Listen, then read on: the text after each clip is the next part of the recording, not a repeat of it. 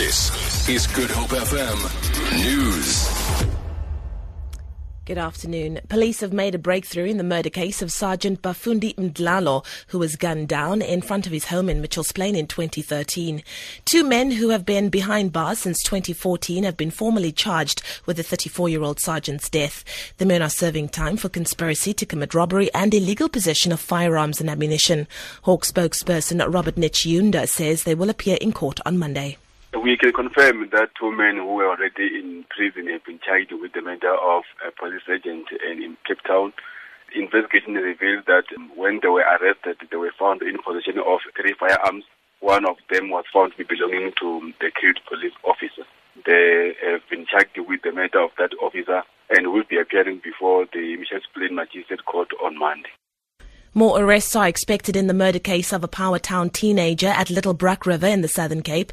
17-year-old Leslie Ann Meyer's body was found in the informal settlement in April last year, a week after she went missing. A 22-year-old man is expected to appear in the Great Bruck River Magistrates Court today on charges of the kidnapping, rape and murder of Meyer.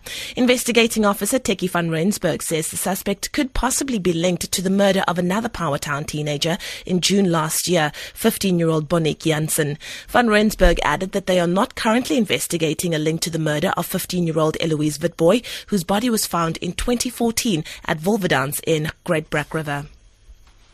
Czech fugitive Radovan Krejcir has suffered 2 blows at the beginning of his trial for the murder of Lebanese national Sam Issa.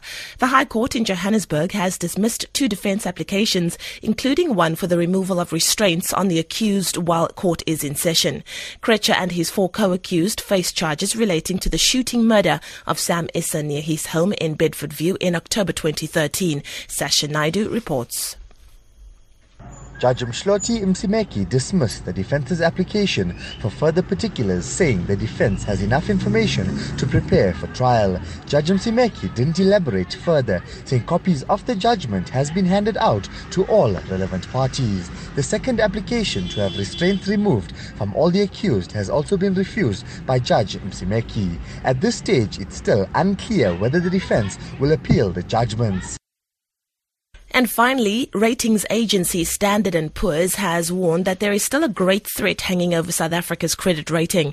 S&P's analysts left South Africa's rating on a negative outlook last week, sparing it the pain of a cut to junk.